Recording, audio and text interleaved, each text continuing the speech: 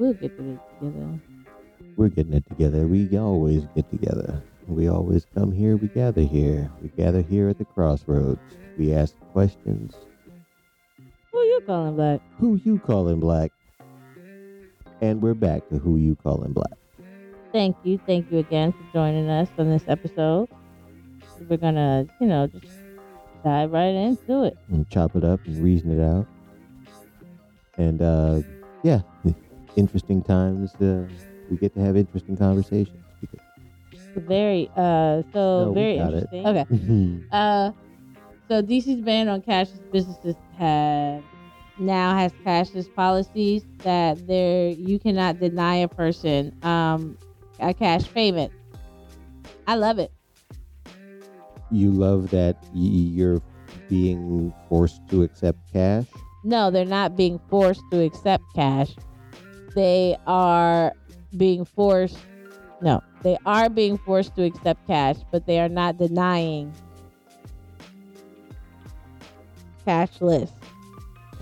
Yeah, because I mean it winds up being what is it, like protectionism for the dollar.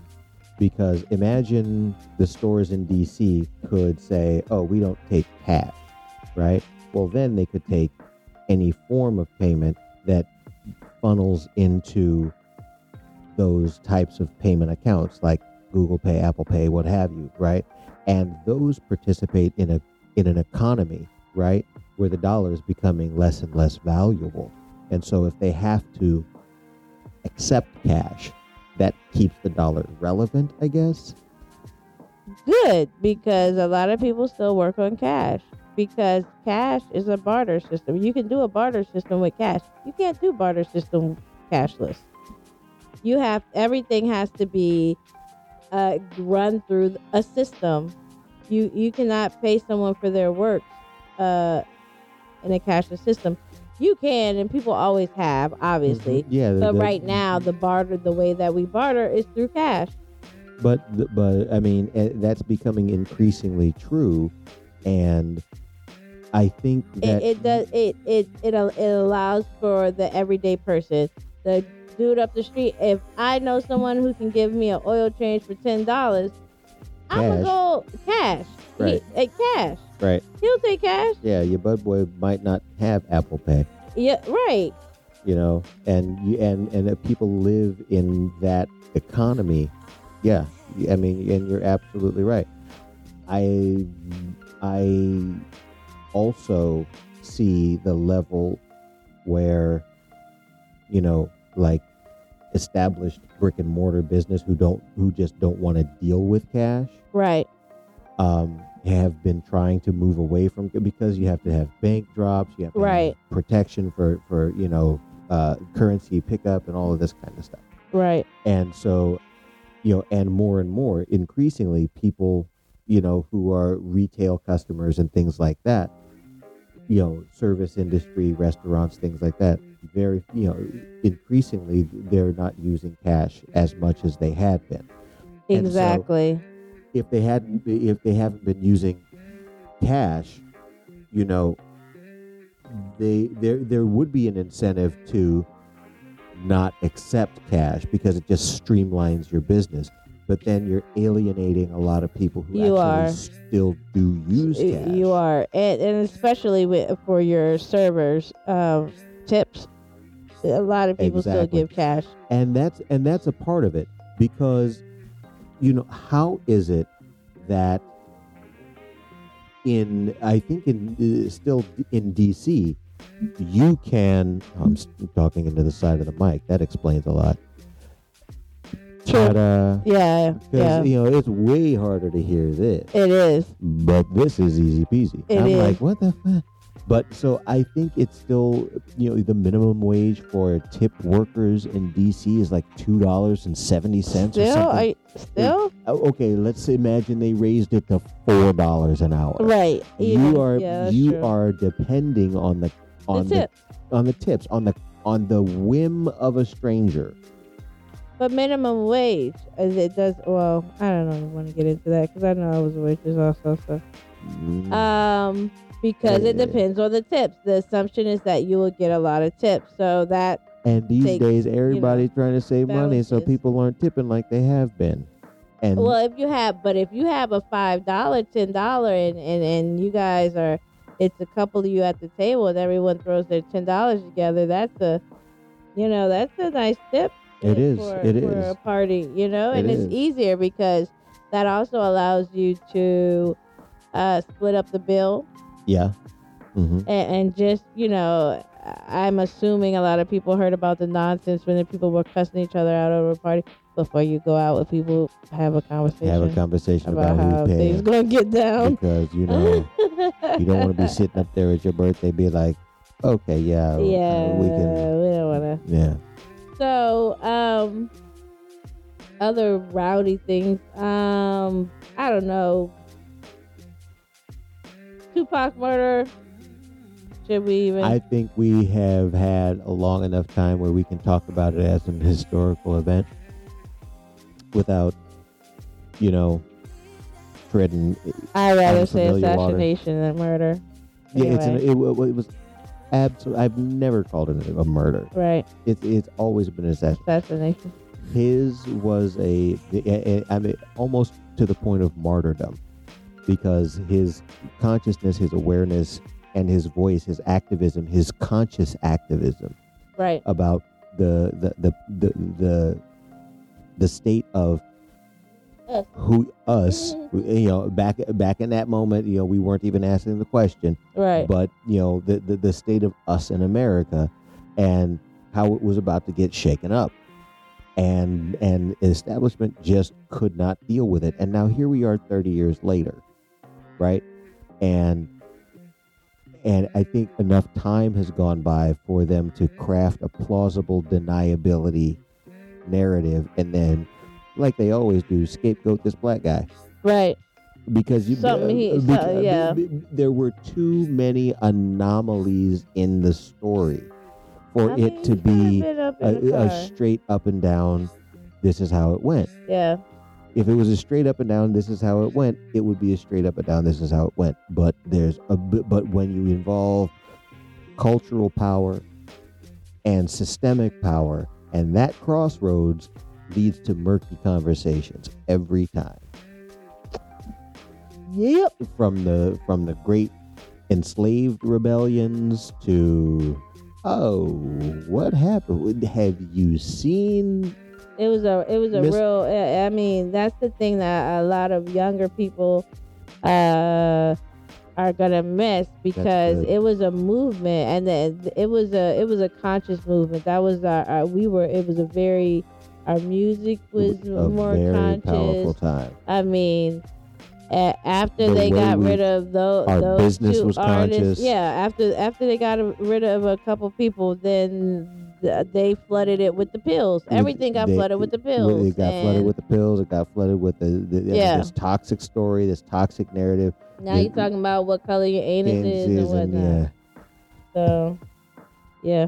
I mean, we had raunchy stuff too. I ain't even gonna lie. We had raunchy stuff, but it was.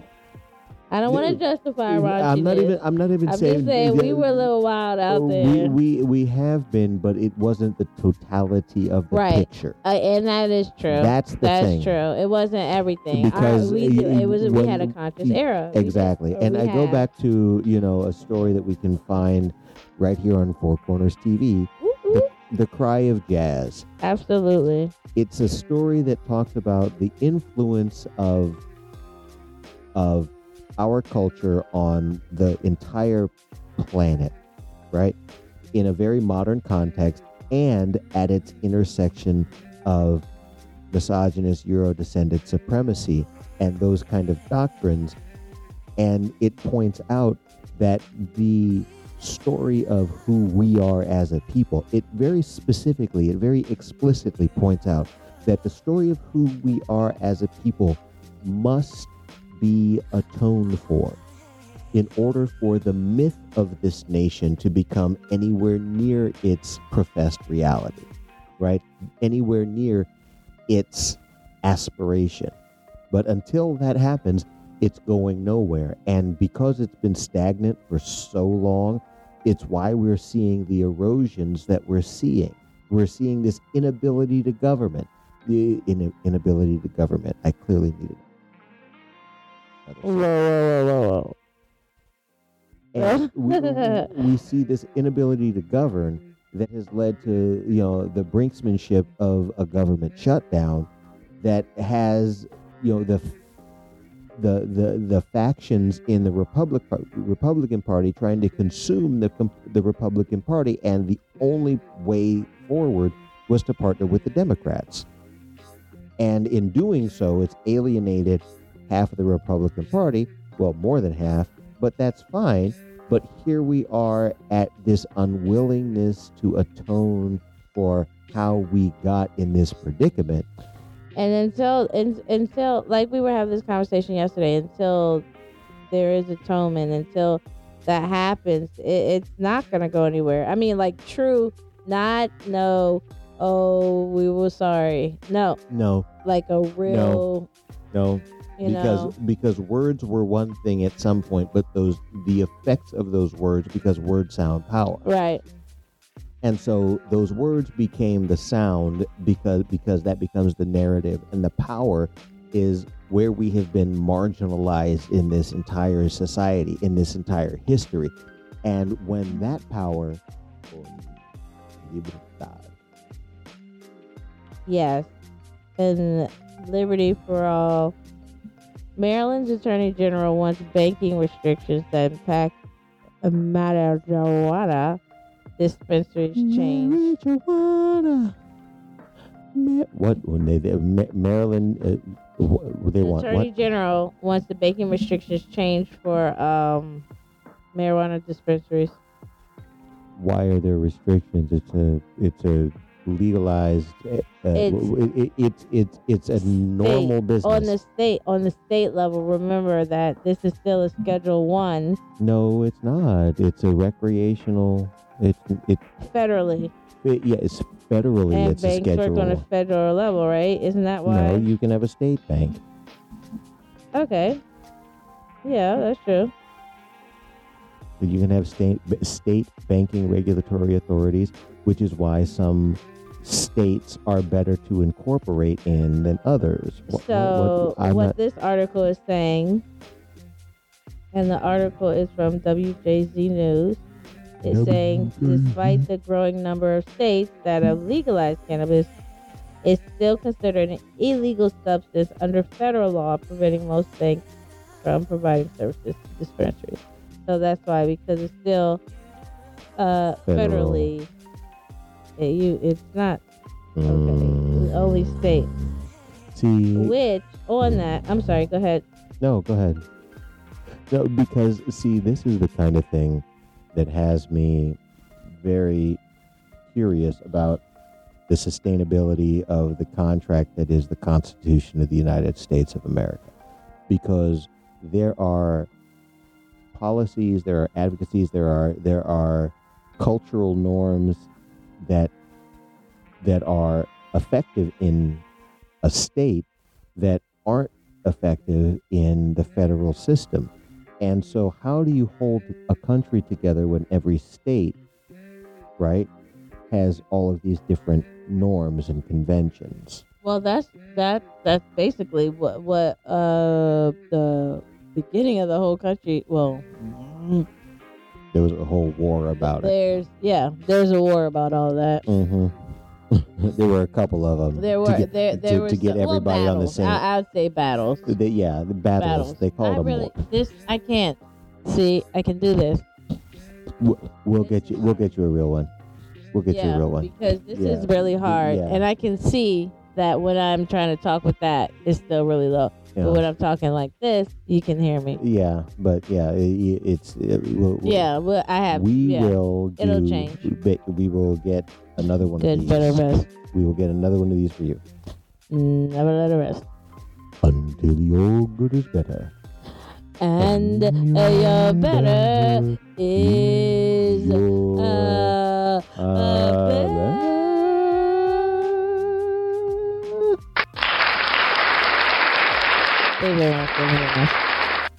On that note, along the same lines, which is pretty cool. There's a landmark cannabis banking bill. It says scores a win, and this is from Axios. So they're talking about how this Wednesday. Your hair looks really nice. Thank you. Sorry. Go ahead. You're so crazy. Thank you. A landmark federal bill that would protect banks that work with cannabis companies appears headed to Senate floor after passing out of committee on Wednesday. Was that state or federal? The Senate, the federal, the U.S. Oh, U.S. Oh. So it's good that all of these things are happening at the same time in state and federal. So especially living here in Maryland, if you're riding around, be cautious on which roads you drive, because some of them are federal. So yes, exactly. Which one? 295 is federal, correct? I believe so. Yeah. So be careful. Yeah. Don't be riding dirty on 295. But here's my question. Right? Isn't that a little bit of putting the cart before the horse, because you're working for these regulations for the cannabis economy, right? Right. On the federal level, right? Mm-hmm. But at the moment, it's still federally Schedule 1. Well. So don't we have to move that? I mean, yes. We have to put in the infrastructure for commerce. We absolutely have to. We can't wait for it to be decriminalized and descheduled. So I guess that's right. I guess it's appropriate to be beginning this, because that'll begin, because the economics will push the deregulation. Exactly. Yeah. And I mean, also, I'm like, all about the money. You're looking at it from a straight government thing. You're like, the government, they're a corporation, bruh. So what their number one interest above governing the peasants. Cash money ruled my life, y'all. The U.S. as a corporation, what they want would be to basically, make the money. Yeah. They already had, marijuana was already a cash crop. They're doing that shit again. They're making sure their crops are ready, and then they're going to take it off Schedule 1. Yeah, and then that's why they're getting the banks ready. Yep. So, I mean, that's what they're doing. So they want to make sure that when it is ready, they get the biggest cut of the pie. And that's how it is. And here is, and it's weird because at this point we're able to kind of see the impacts of this. We're able to see the impacts of this kind of prohibition, right? Because back in the day, it was like you just said, it was a cash crop, and you see the social impacts and the economic impacts of its criminalization, of its schedule, and so now they're scrambling to make sure that they can reindustrialize this crop, and it's been this sounds like an old head smoker, but I mean that seems to be what's been missing from the cultural zeitgeist for a long time, is like the ability to just fucking get along, because sometimes there are situations in work, in pleasure, in business, and it's like, will you please sit down and just smoke real quick so that we can get past whatever the hell is going on in your head? And not just smoking, but edibles, tea. Yeah. Oh my gosh, drink some tea to the H to the C, put in some because popcorn, you need to see down. How the hell you be teeing. Who you calling black? Who you calling black? Hit us up, fourcornerstv.net. We'll see you next time. Meet you at the crossroads.